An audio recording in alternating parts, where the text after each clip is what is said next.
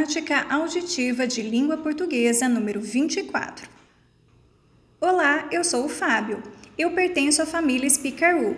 Hoje vou falar sobre como minha esposa e eu decoramos nossa casa para o Natal. Normalmente, logo após o Dia de Ação de Graças, minha família e eu vamos comprar uma nova árvore de Natal em uma loja local. Preferimos árvores naturais do que árvores falsas, porque amamos o seu cheiro.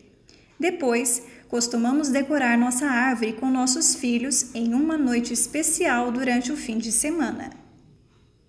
Depois de decorar nossa árvore de Natal, decoramos nossa casa com alguns elfos, luzes de Natal, meias, cantoneiras e um grande Papai Noel. As crianças adoram. A cada ano, minha esposa gosta de comprar uma nova decoração de Natal para a nossa casa.